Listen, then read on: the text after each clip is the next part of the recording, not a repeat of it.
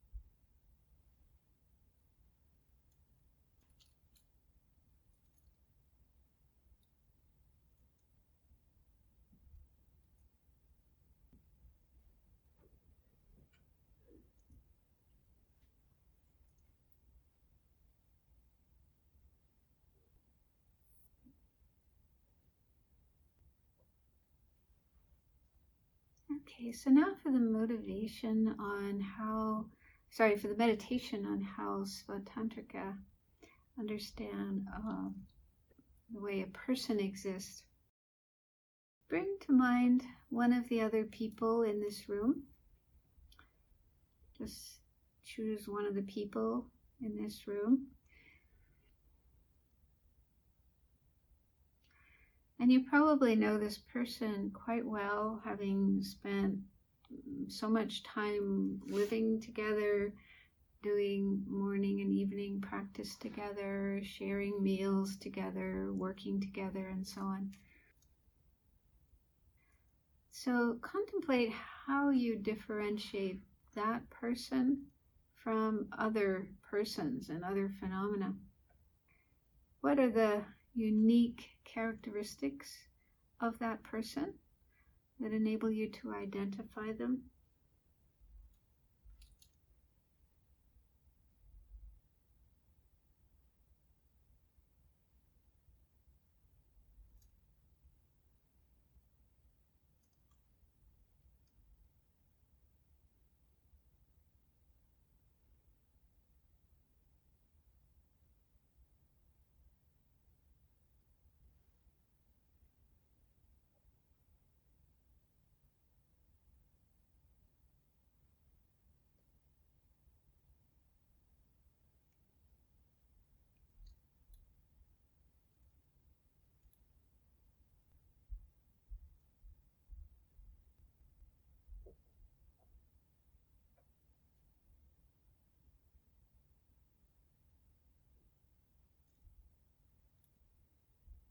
So those characteristics appear to your mind, and in that way you know that person. You establish the existence of that person through your awareness.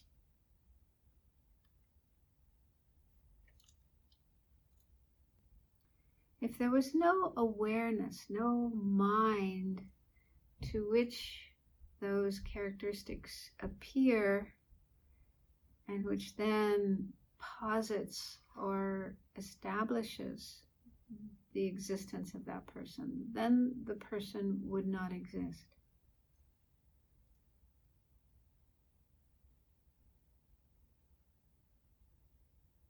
So remember that according to Svatantrika, for something to exist conventionally, there need to be two things.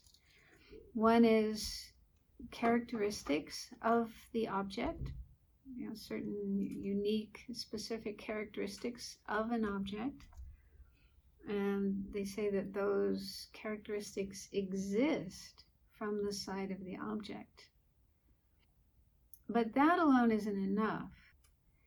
Those characteristics of the object need to appear to a mind, a non-defective mind, a correct mind, not a mistaken one.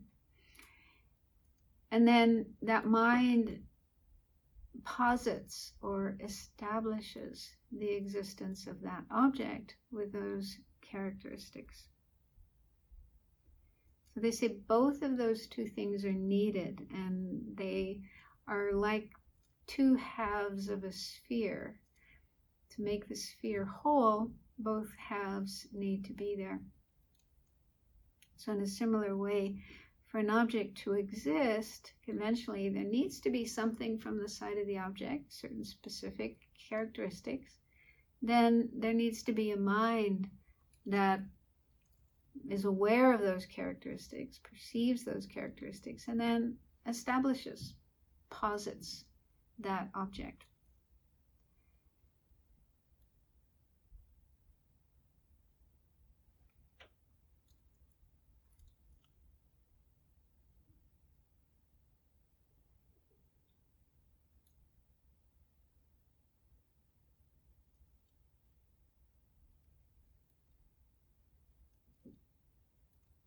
So that's how something exists conventionally. That's how a person exists conventionally. But then Svatantrika say we have a big misconception about that person and about everything else, every other phenomena that exists. And this misconception believes that things like persons exist only by way of their unique characteristics, and they don't need to appear to and be established by a mind. So just spend a few moments contemplating that. See if you can get an understanding of how this wrong conception, which is actually the conception of true existence, it's ignorance, it's completely mistaken, how it operates, how it sees things in a mistaken way, as if they only exist from their own side with their own characteristics, don't depend on a mind perceiving them and establishing them.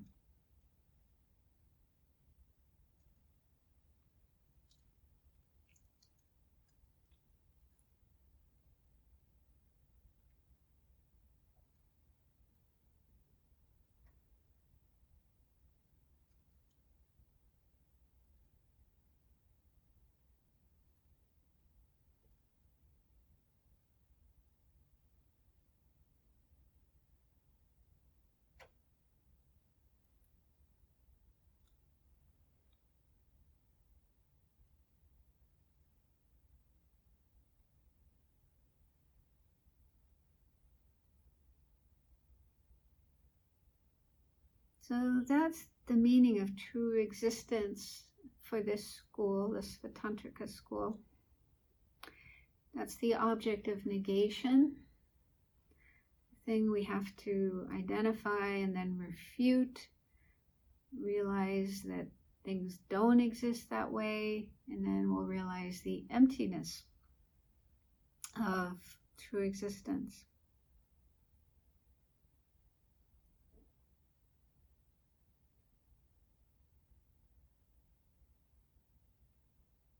So we have this misconception about everything, about other persons, about our own self, about physical phenomena like bodies, tables, cars, trees, and so on, about whatever exists in samsara and beyond samsara, nirvana, enlightenment. So whatever exists, we see in this mistaken way, as if it's able to exist just by its own characteristics and doesn't depend on mind perceiving and imputing those characteristics.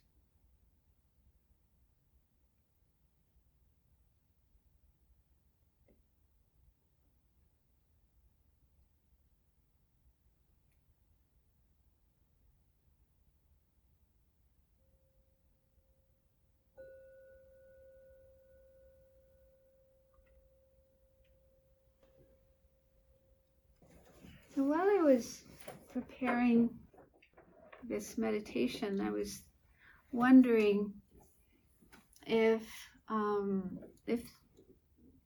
we need, like, we're trying to understand the true nature of things, the actual way things exist. And I wondered if we have this misconception, even though according to Prasangika, the Svatantrikas have it wrong. Their way of explaining things is not correct. But I wonder if, it's still necessary for us to recognize this conception of things existing just from their own side without depending on the mind. Do you understand what I'm saying? Like, do we just totally ignore what the Svatantrikas are saying, or do we need to meditate on it and try to recognize what they're saying and recognize that, in our mind, we do have this misconception. So I remembered a talk that was given by Lama Zopa Rinpoche back in 2000 at Lama Tsongkhapa Institute. And he was talking about the different objects of negation that we have to recognize and then refute, negate. And he did pretty much go through all the different schools and say that, yeah, we have this misconception and we need to refute it. And so for Svatantrika, for this school that we're looking at now, he said, without depending on appearing to a non-defective mind and then being labeled by that non-defective mind, we see I and aggregates and so forth phenomena as if they exist from their own side. So we also have this hallucination. So he did seem to say that, we do have this wrong conception, this wrong way of seeing things. He said, when we look at the I, the action, the object, the way they appear is this. It is always there. Even though we believe or even though we realize it is labeled by mind, we see the appearance and believe there is an I on the aggregates. He was mainly talking about our sense of self. And there is a table on the base of the table. All the rest of the phenomena are the same. There is this phenomenon that is findable on that base. So he did seem to be saying that we do have a misconception that phenomena exist exclusively from their own side and they don't have to appear to a non-defective mind and be labeled by that. And so it seems like, I don't know, there may be different opinions about that. Other lamas may say otherwise, but it seems like it is something we have to meditate on and recognize that we do have this misconception. And also it could be that this is a stepping stone towards the Prasangika view, which is much subtler. It's more subtle than this one, but we may have to recognize this one first. And in fact, in this talk, he was talking about a retreat that he did once, and during that retreat, he got a sense of this. He got a sense of this object of negation. And he wondered, if this was the Prasangika object of negation, the subtlest one. And he spoke to one of his teachers, Kirti Sancha Rinpoche, and explained what he had identified. And Kirti Sancha Rinpoche said, no, that's the Svatantrika one. So it makes it sound like, the Prasangika object of negation is really, really subtle. And we may not be able to identify that right away. We may need to first identify a more coarse one like this. So anyway, I'm just speculating and sharing with you things that I've thought about and heard. But it's, a lot to learn. And the book, Searching for the Self, Volume 7, that's, talking a lot about objects of negation and the different ones, the different objects of negation explained by the different schools. So when you have time to delve into that book, that would be very helpful. Mm-hmm. How is that different than the Prasangika? Well, because what the Svatantrikas say is that they do say that things are labeled, that the mind does play a role and labels things. They do say that, but they still say that there is something coming from the side of the object. There is characteristics. Well, I got a slide about this later. There is something in the object such that if you search within the parts of the object, like the parts of a table or the parts of a person, you will be able to find something you can point to and say that is the person. So that's what they believe. However, Prasangika say no. Yeah, if you're really analyzing properly, you're really looking for true existence as they explain it, or inherent existence. You shouldn't be able to find something. If you find something, that itself is an object of negation. It's very complex, and I don't fully understand it myself, but just to know that Prasangika goes deeper and refutes more, negates more. It's like Svatantrika goes a certain way and then they stop. Maybe it's scary to go further than that, you know. If you say there's nothing from the side of the object, no, there has to be something there, otherwise it doesn't exist. So they don't want to go further, so they kind of stop at a certain point. Don't go further. Whereas the Prasangikas say no, there's nothing really there in the object that you can find when you search for it, which is scary. It's really totally opposite to our instinctive way of seeing things, the way we've always seen things, you know. There's this strong feeling there has to be something there. There has to be something in the object. Otherwise it doesn't exist. So I think we all have that instinctive fear of going that further step. But Prasangika says, no, you have to go further. If you really want to understand emptiness and you really want to get out of samsara, you do have to go further. But I think understanding the difference between Svatantrika and Prasangika is not that easy. There's whole books written about it. So, you know, I probably don't fully understand it myself. I'm just sharing what I understand, but there's probably a lot more to it than that. It's really not easy.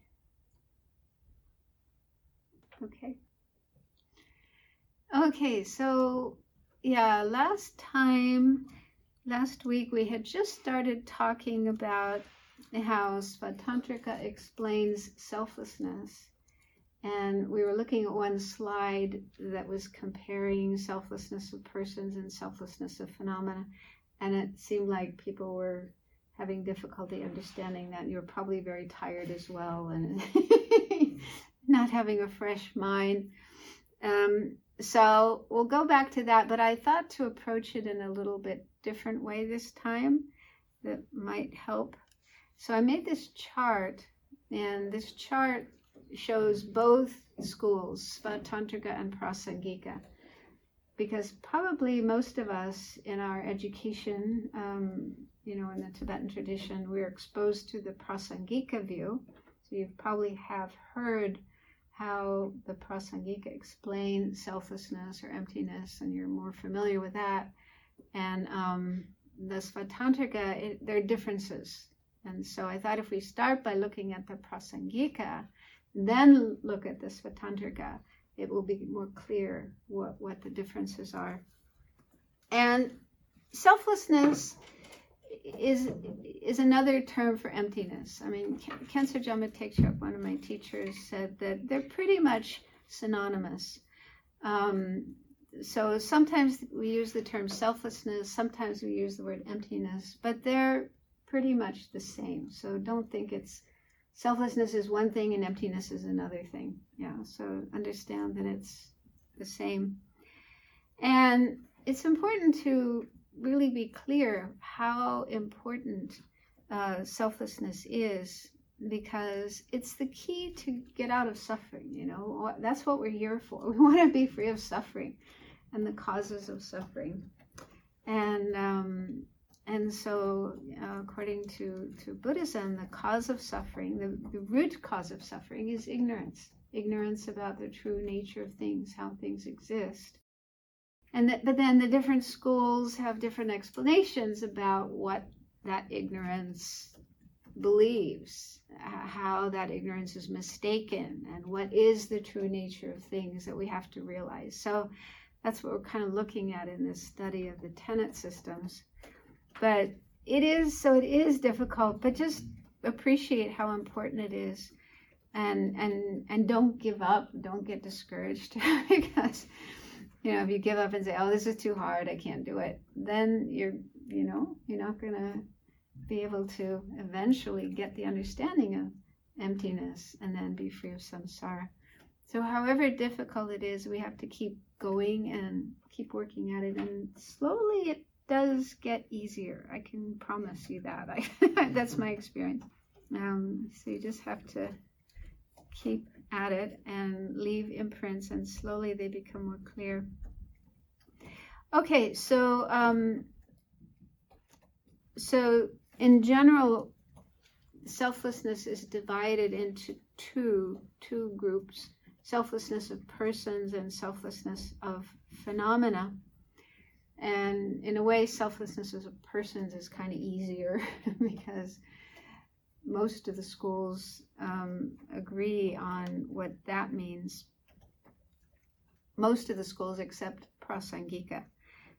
So as we've gone through the different schools, starting with the Vaibhashika and so on, the way that they present selflessness of persons is the same, up through Svatantrika, but Prasangika is different.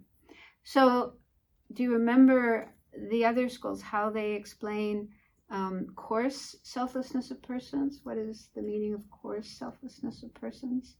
There's these two levels, coarse and subtle. Essence of a unitary, partless, independent self? Permanent, yeah. Permanent, partless, Permanent. unitary. So permanent, there's three things: a permanent, unitary, independent. But unitary could also be called partless. Unitary just means you can't break it up into parts. So unitary or partless, and then independent. And so those three qualities, a person or a self that has those three qualities, and the non-Buddhists, like the Indian schools before Buddha and even now today, some of them do explain that there is such a person. That's part of their philosophy. They say there is a person or a soul or a self, Atman, that has those three qualities. It's permanent, and it's partless, and it's independent. And so the Buddhists unanimously disagree with that and say, no, that kind of person doesn't exist. I mean, the Buddha himself realized that such a person doesn't exist. It's just a fabrication of the mind, but not really there. So refuting that is the coarse selflessness of persons. And then the subtle selflessness of persons is self-sufficient, substantially existent person. Right, long bunch of words. So this is refuting a person that is self-sufficient and substantially existent. And the way that appears to our mind is like the boss. There's a sense of a boss or controller somewhere inside. A little bit separate from the aggregates, not completely different, but a little bit different, like in a controlling position, has control over the aggregates. So we all have that sense of self. It's something instinctive or intuitive, inborn. So every being has that. We had it from beginningless time. So all the Buddhist schools agreed that that kind of self doesn't exist, and so we need to refute it. We need to realize that that type of self doesn't exist. So that's the coarse selflessness of phenomena.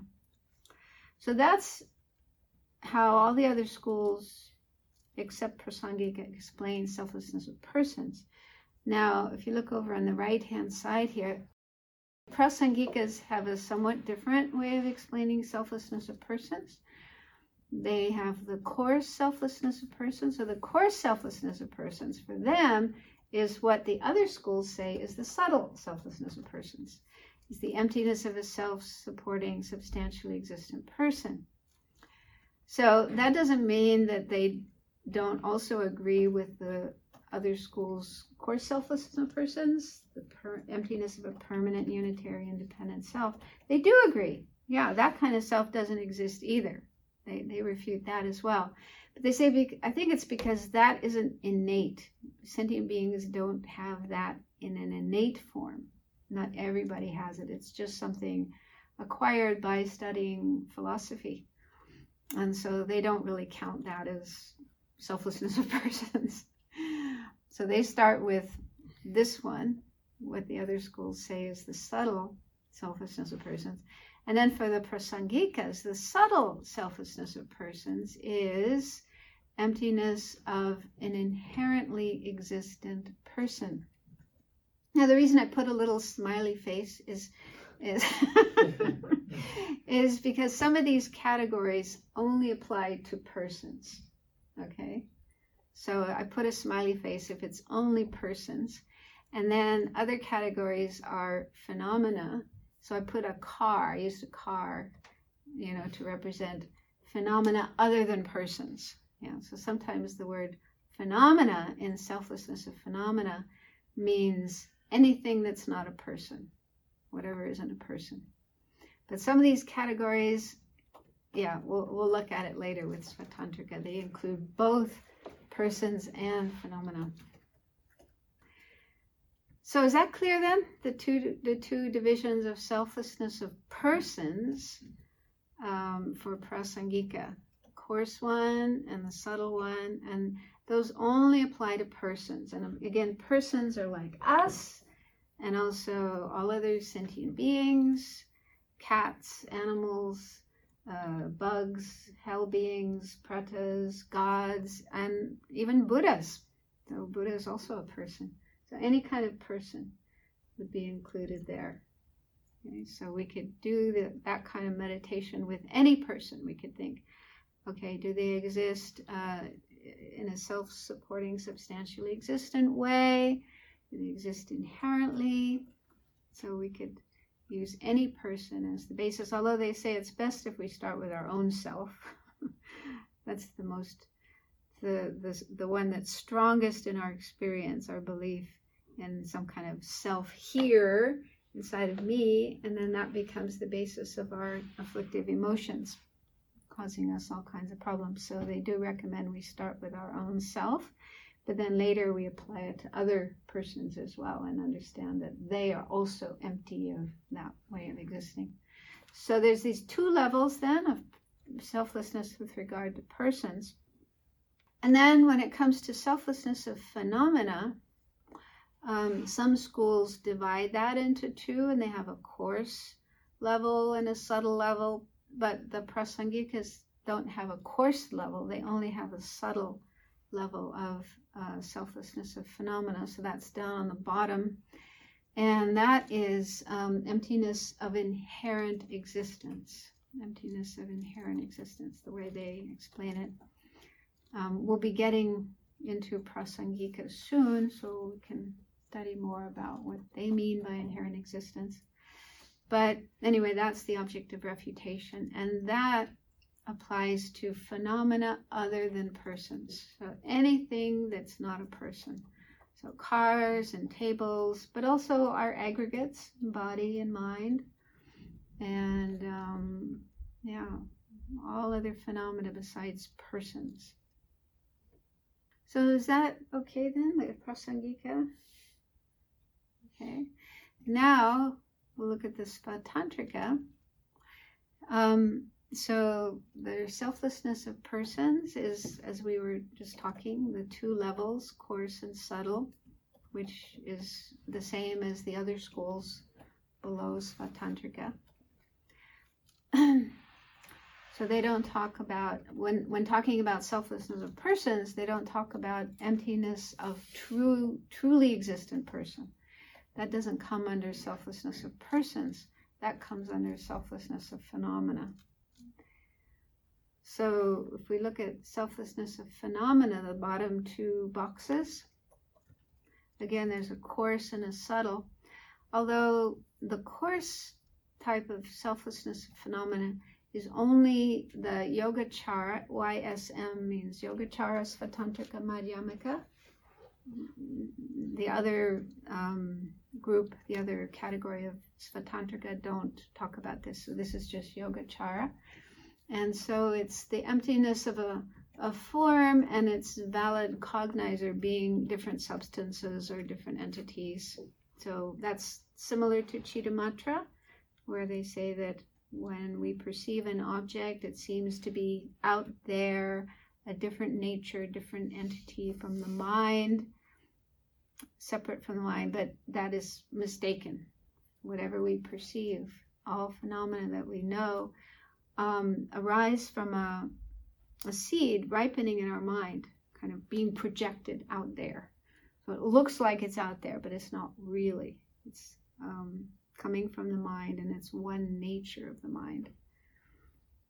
So they say we have this wrong conception, this wrong way of seeing things, that they seem to be separate, external, independent of the mind, but that is wrong. So the emptiness of that wrong way of appearing is this coarse selflessness of phenomena. And that, I put a car there because it definitely applies to phenomena other than persons. But then I started wondering, I wonder if this applies to persons as well. So I put in parentheses a little smiley face with a question mark. Because according to Chittamatra, they say that, let me see, what do they say? Yeah, Chittamatra says all phenomena are of the nature of mind. All phenomena. And that seems to include persons. Person is a phenomena. So everything that exists is of the nature of the mind. So I'm thinking, maybe this is a Geshe question, I have to check. But yeah, if that course selflessness of phenomena applies to persons as well as other kinds of phenomena. Because they usually talk about objects of our senses, things that we see and smell and taste and so on, that they don't exist externally. But I would think persons would be the same. Persons are definitely things that we see. We see persons. And I think they do say that when we see a person, the way that person appears is coming from our own mind, coming from a seed ripening in our mind. So it seems that they would also be included in that kind of emptiness. That makes sense? So I'm not 100% sure, but that's my guess. Okay, but then again, that's just the Svatantrika, the Yogacara Svatantrikas who say that. And then the subtle selflessness of phenomena down at the bottom, that applies to both types of Svatantrika. So that means the emptiness of true existence, as they explain true existence. And that applies to all phenomena, including persons. Yeah.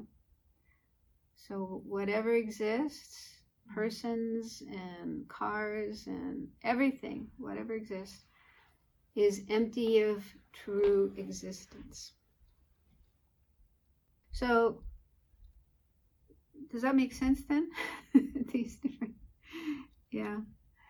different, it's so much to remember, and I often have, like in Meditation on Emptiness, Jeffrey Hopkins' big book, somewhere around page 300, he has charts showing all the different schools and what they say is selflessness of person, selflessness of phenomena. So it's hard to keep it in mind. I often have to go back to that and remind myself, what does this school say about that?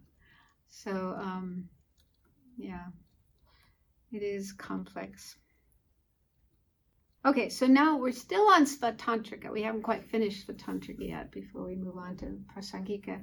Oh, just go back to that chart. Okay, so according to Svatantrika, if we want to get out of samsara, we want to free ourselves from samsara and attain liberation, attain nirvana, not have any more suffering, not have any more rebirth, what do we have to do?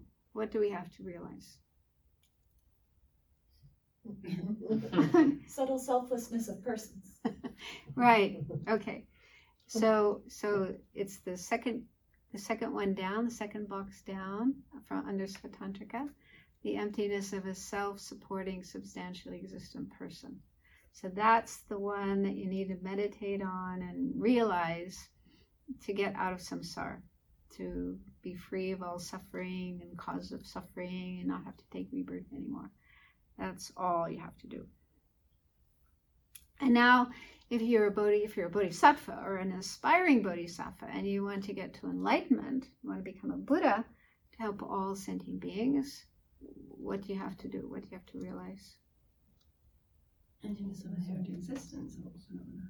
Yeah, so the last one on the bottom, the subtle selflessness of phenomena, which is emptiness of true existence of all phenomena. So that's what bodhisattvas mainly meditate on, to get rid of the conception of true existence, which is for them the thing that prevents enlightenment. It doesn't prevent nirvana. Okay, so that's what this school says. The conception of true existence doesn't stop you from attaining nirvana. You can still have that conception in your mind and attain nirvana. Yeah? It sounds strange to us because we're so used to Prasangika, but that's what they say. Prasangika is kind of radical. They're out there, different from everybody else. But yeah, they say, so the conception of true existence prevents enlightenment, Buddhahood. So if you want to attain that, then you have to overcome the conception of true existence. But it doesn't prevent nirvana. Is that clear? Now, Prasangika, what do they say? In order to get to nirvana, to get out of samsara and attain nirvana, and not have to suffer anymore, not have to take rebirth anymore, what do you have to realize? Emptiness of an inherently existent person. Emptiness of an inherently existing person. Is that all? Nirvana? No, you have to realize the emptiness of inherent existence of all phenomena, not just persons. So this is a big difference with Prasangika.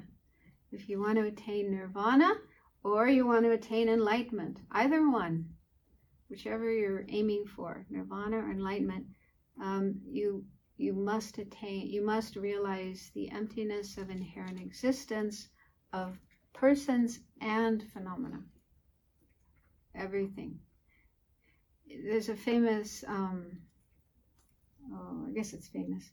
I think it's in the Precious Garland, Nagarjuna's text, where he says something about, I don't have the exact quote, but it's something about how, as long as we conceive the aggregates as inherently existing, if we continue thinking of our aggregates as inherently existing, we will not be able to fully realize emptiness of persons. So that's kind of proof that it's not enough just to realize emptiness of persons. In fact, we can't fully realize emptiness of a person if we still think of our aggregates as inherently existing, because the aggregates are the basis of imputation of a person. And so if we're still conceiving of aggregates, body and mind, as inherently existing, they exist inherently, how can we realize that the person imputed on them doesn't exist inherently? That makes sense? So he's saying, if we still grasp at aggregates, bodies and minds, and think that they exist inherently, they are inherently existing, then we will also continue thinking the person, because the person is just imputed on those aggregates. The person is also inherently existing. We can't realize a person empty of inherent existence and still think aggregates are inherently existing. I mean, that's kind of a subtle point, but anyway, that's the point he's making. And so there's a whole big discussion about this in Chandrakirti's text, which is a commentary to Nagarjuna. But this is the Prasangika view, that it's not enough just to meditate on on persons like yourself and other persons and realize them as empty of inherent existence, and not the aggregates, not aggregates. That's the main phenomena we need to meditate on and realize as empty of inherent existence. So according to Prasangika, we'll be coming to them soon, but yeah, they say that both subtle selflessness of persons and subtle selflessness of phenomena have to be meditated on and realized to attain both nirvana and enlightenment. So those who just want to attain nirvana, they have to meditate on that. And bodhisattvas who want to attain Buddhahood also have to meditate on that. Everybody meditates on that. But this is kind of a radical view. Other schools don't agree with him. But yeah, they disagree with a lot of things in the Prasangika. Okay, so now let's go back to this. This is the one we got stuck on last week. So hopefully it'll be more clear now. And I took this from Jetsun Chokyi Gyaltsen's text on tenets. So he mentioned this, so it seems to be important to look at. So this is showing the difference between the two kinds of selflessness, the subtle selflessness of persons and subtle selflessness of phenomena. What's the difference between them? And again, this is just Svatantrika. We're still on Svatantrika. And so he says the difference between them is the object that's being negated, the object of negation, the thing that's being refuted, being proved as non-existent. That's the thing that differentiates them. And it's not by the basis meaning the object that you're meditating on to understand how does it exist. So he said, and he's using the person as an example. On the person, or related to a person, if you refute true existence, you're refuting true existence, that is the subtle selflessness of phenomena. So when you're looking at a person, like you could think of the person you use during the meditation, you're looking at that person and asking yourself, does that person truly exist or not? Is that person truly existing? And if you realize, no, they are empty of true existence, you're refuting true existence on that person, then that's meditation on subtle selflessness of phenomena, which is odd, because it's a person, but it's included in selflessness of phenomena. That makes sense? Let's just go on. And then I'll come back to you, don't worry.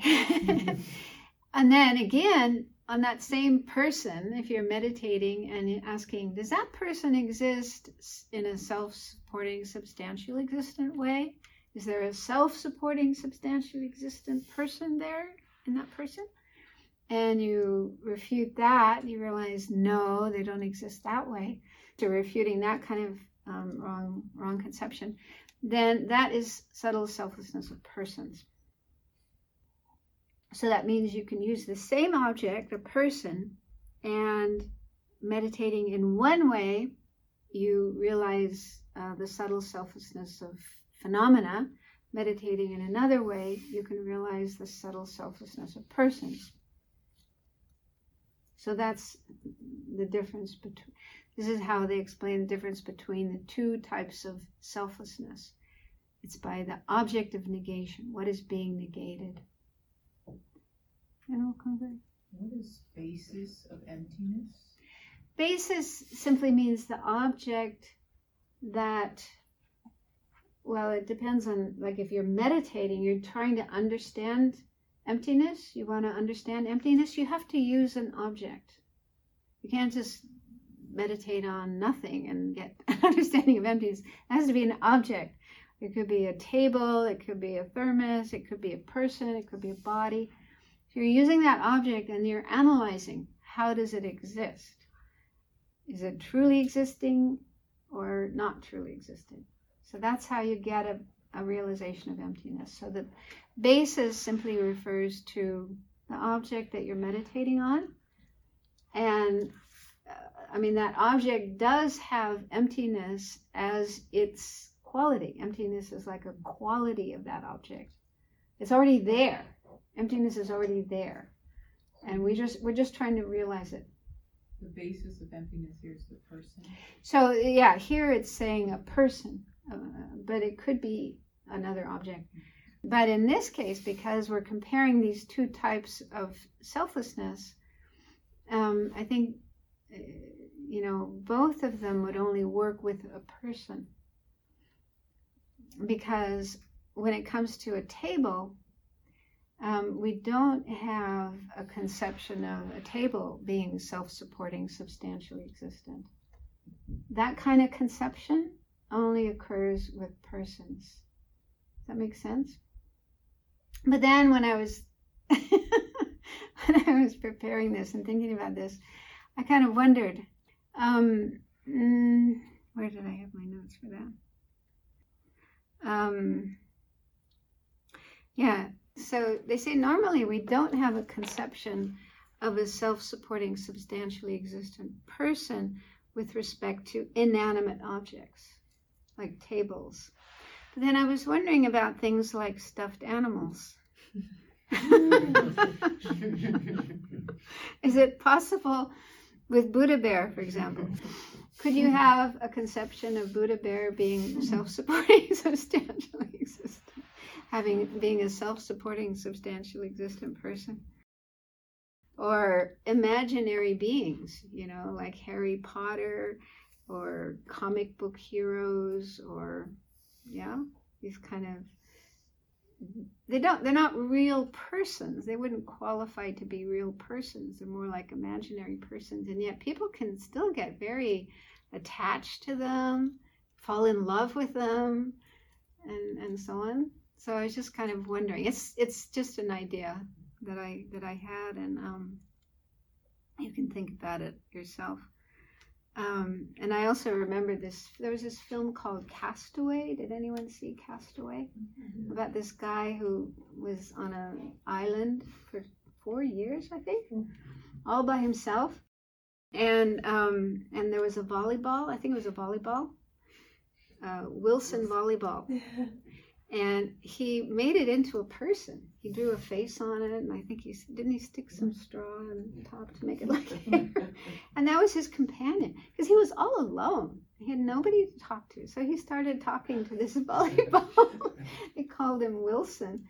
And then, towards the end, when he finally got off the island and he was on that raft, and there was this terrible storm, and the volleyball got knocked off into the, off into the sea. He had a meltdown. He was so upset. It was just a movie, just fictional, but you could imagine that, it's possible. You could get so attached to this imaginary person and feel grief just like you would for a real person. So anyway, it was just something I was thinking about.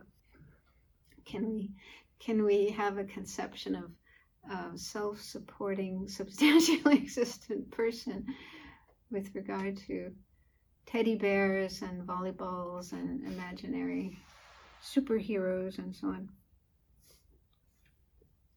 Okay, anyway, so that's how the Svatantrikas differentiate the two types of selflessness, the subtle selflessness of persons and the subtle selflessness of phenomena. The difference between them is what you're negating, what you're refuting. Then the second point is comparing the two self-graspings.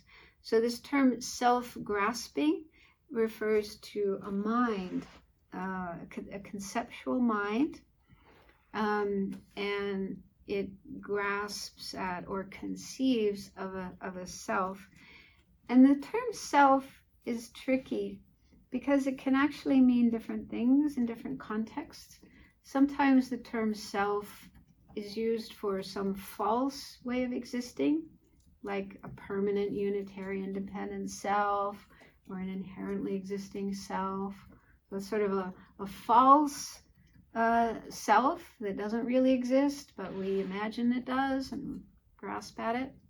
So sometimes the word self is used in that way, like here. So self-grasping, the term self-grasping means a conceptual mind that grasps at and believes in a certain type of self that isn't really true, doesn't really exist. But the word self is sometimes used for the conventional self. We are a person, we are a self. There is a self that is born and lives and eats and sleeps and works and meditates and eventually attains enlightenment. So there is a kind of conventionally existent self. So sometimes the word self refers to that. So you just have to look at the context and understand the term self, what it means in different contexts. So here, self-grasping, this refers to the mind, the conceptual mind that is grasping at or believing in some false kind of self. And so two self-graspings means self-grasping of persons and self-grasping of phenomena. So we have those two kinds of conceptions. And what's the difference between them? How are they differentiated? So it's saying here that, according to Svatantrika, the difference between them is the mode of grasping, how they grasp, how they conceive, rather than the observed object. The observed object means the object that's being grasped at, you could say, referring to that object and then grasping at that object. And so again, you can use the same object here, and the object is a person. So observing the base, a person, and then grasping it as truly existent, that's self-grasping of phenomena. So when we grasp at our own self, our own I as truly existing, or we grasp at some other person as truly existing, that's actually self-grasping of phenomena, according to this school, because that's how they explain it. But on the other hand, if we focus on a person, observe a person, and grasp it as self-supporting and substantially existent, that is self-grasping of persons. It falls into that particular category.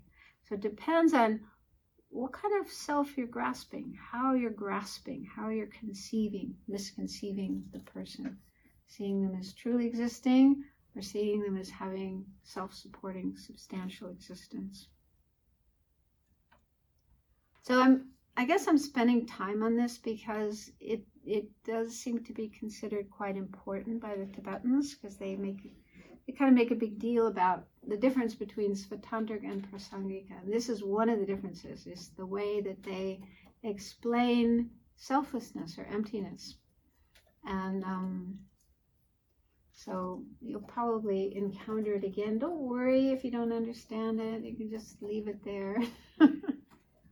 Later you might hear some teachings and then it'll pop up in your mind. Oh yeah, I heard about that in tenets class. So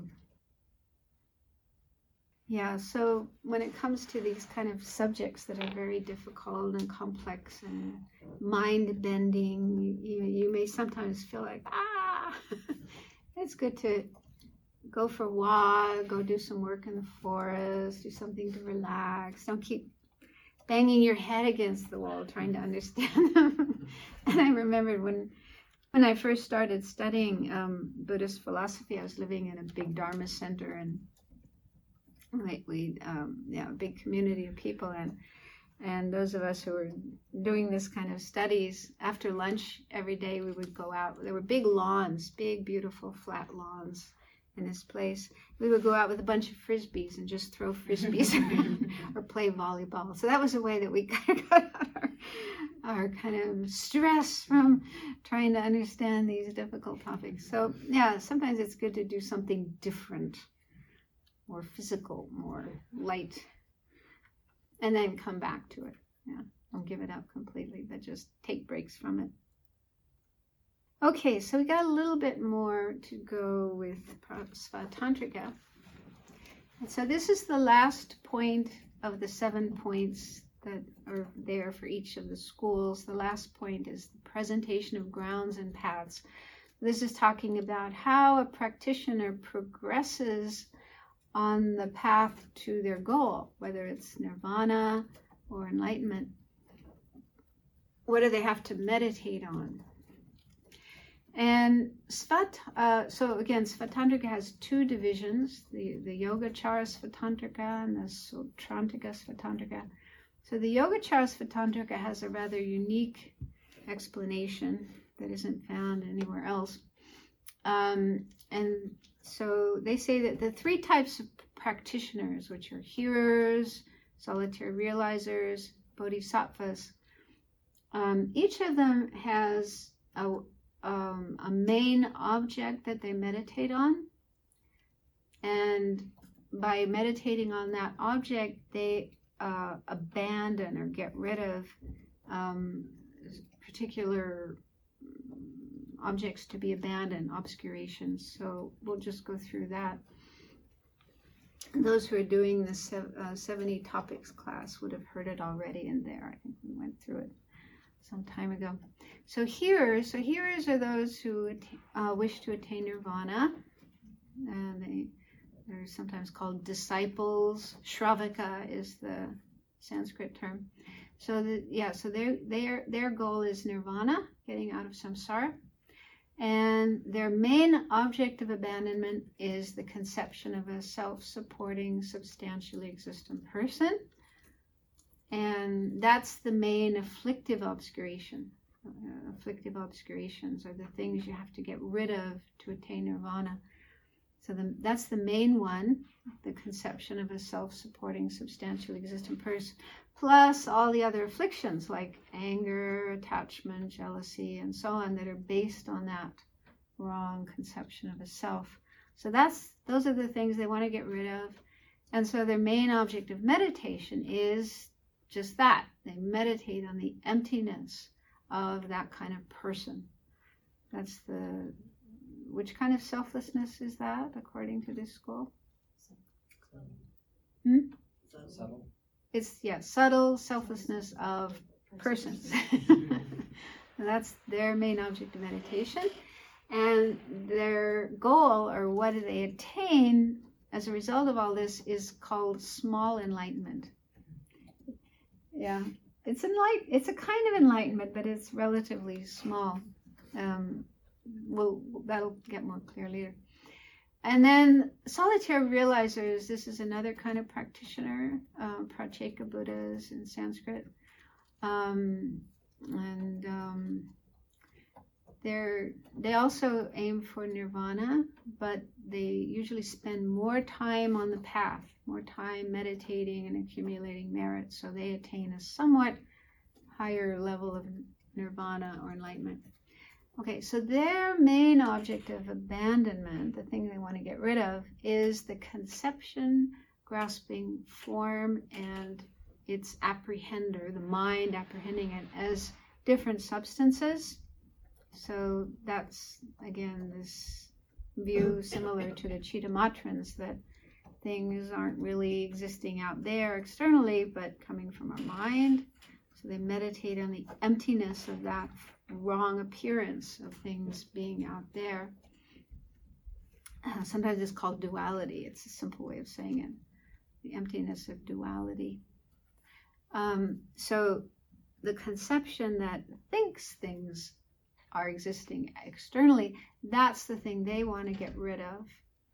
And so what they meditate on, their main object of meditation, is the emptiness of that, emptiness of subject and object being different nature, different substances. So is this particularly form only?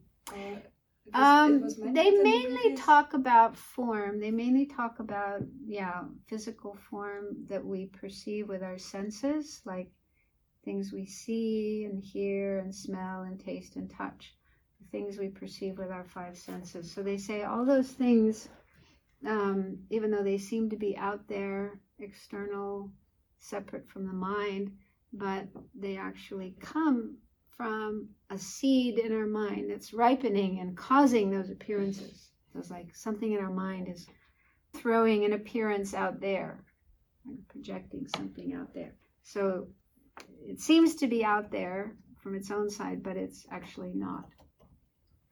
So they mainly talk about form, but as I was saying before, I think, because they do say that all phenomena are of the nature of mind. And, there's all phenomena includes more than just form. It also includes persons. It also includes permanent things. So they don't normally talk about that, but I think if we question, then that would be included as well. So everything we see, everything we experience is just something appearing from our mind, like projected from our mind, like dreams. They use the example of a dream. Maybe they mentioned form here because this really appears to come from outside, whereas other things are maybe easier to relate to as something. I think most of our experiences are of forms. We really deal a lot with physical forms, more than abstract things that are just things we conceive of. And so that misconception is what they want to get rid of, and to get rid of it, they meditate on the emptiness of that way of existing. And they attain a middling enlightenment. So actually, according to this school, this conception, grasping, subject and object as different substances, this is considered to be a coarse form of knowledge obscurations. Sometimes Venerable calls cognitive obscurations, or sometimes called obscurations to enlightenment, or knowledge obscurations. So in this school, they differentiate a coarse type of knowledge obscurations and a subtle type of knowledge obscurations. So this one is considered a coarse one. And then the subtle one is next. We'll look at what the bodhisattvas overcome. That's just a detail you don't need to worry about. But so anyway, the point is solitary realizers kind of abandon more. They clear out more misconceptions in their mind than the hearers do. And also they spend more time on the path. They spend usually 100 eons accumulating merit. So they have more merit. And that's the reason why they're said to have a higher level of enlightenment or nirvana. And then the hearers. Then next slide is the bodhisattvas. Okay, so bodhisattva's main object of abandonment is the conception grasping true existence. That's considered the kind of most subtle misconception. So they want to get rid of that one because that stands in the way of enlightenment. And their main object of meditation is the emptiness of true existence of all phenomena. So they meditate on how all phenomena, persons, and everything else are empty of true existence. And they gain that realization, and in that way they attain great enlightenment. So great enlightenment means full enlightenment, Buddhahood.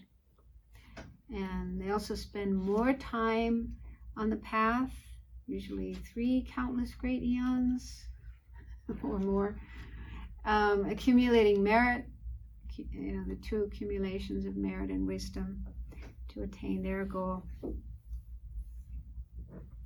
Does that make sense? So there are those three different ways of practicing for the three types of persons. But just quickly, we'll finish this slide and then we'll stop. The Svatantrika-Svatantrikas have a little different presentation. They say that both hearers and solitary realizers meditate mainly on the subtle selflessness of persons, the emptiness of a self-sufficient, substantially existent person. So that's what they meditate on. And by doing that, they abandon the afflictive obscurations. They abandon the conception of a self-sufficient, substantially existent person and all the afflictions that come from that. And so they have the same object of meditation and abandon the same obscurations. But there are differences in their collection of merit and how much time they spend accumulating it. So the hearers spend around 3 lifetimes or more. Could be more, but 3 is the minimum. I think 14 is the maximum, 14 lifetimes. And again, the solitary realizers spend 100 eons accumulating merit. So they spend much more time accumulating merit. And that accounts for why they have a somewhat superior attainment at the end than the hearers. Does that make sense? And then bodhisattvas as above. So the bodhisattvas again meditate on emptiness of true existence of all phenomena, and they abandon that conception that grasps true existence of all phenomena, and then they attain the great enlightenment of Buddhahood, full enlightenment Buddhahood.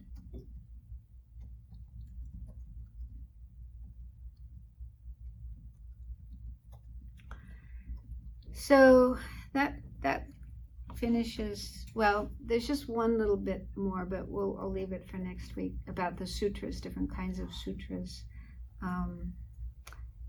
definitive and interpretable. And then we'll move on to prasangika. Start prasangika next time. Any questions before we finish?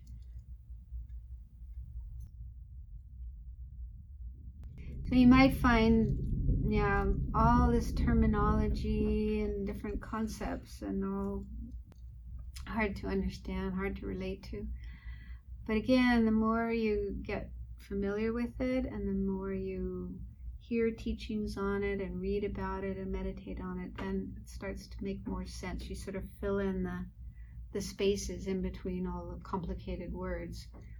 And again, it is important to understand these things because we have dedicated our lives to learning the Dharma and practicing the Dharma with the goal of attaining Buddhahood, enlightenment. So it is important to know what we have to do. If you want to reach enlightenment, what are the things we have to do? So the more we can study and understand the path and at least start learning about these topics that we need to meditate on, start to meditate on them, and like we're going in that direction of enlightenment. Okay, so I had prepared a lot more today, but as usual, ran out of time. Okay, so we'll continue next week. We'll dedicate merit. Venerable Lamsa, would you like to lead the prayers?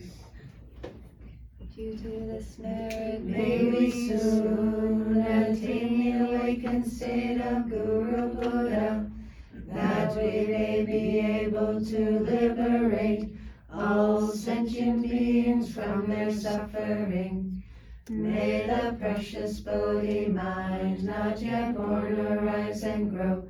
May the born have no decline, but increase forevermore.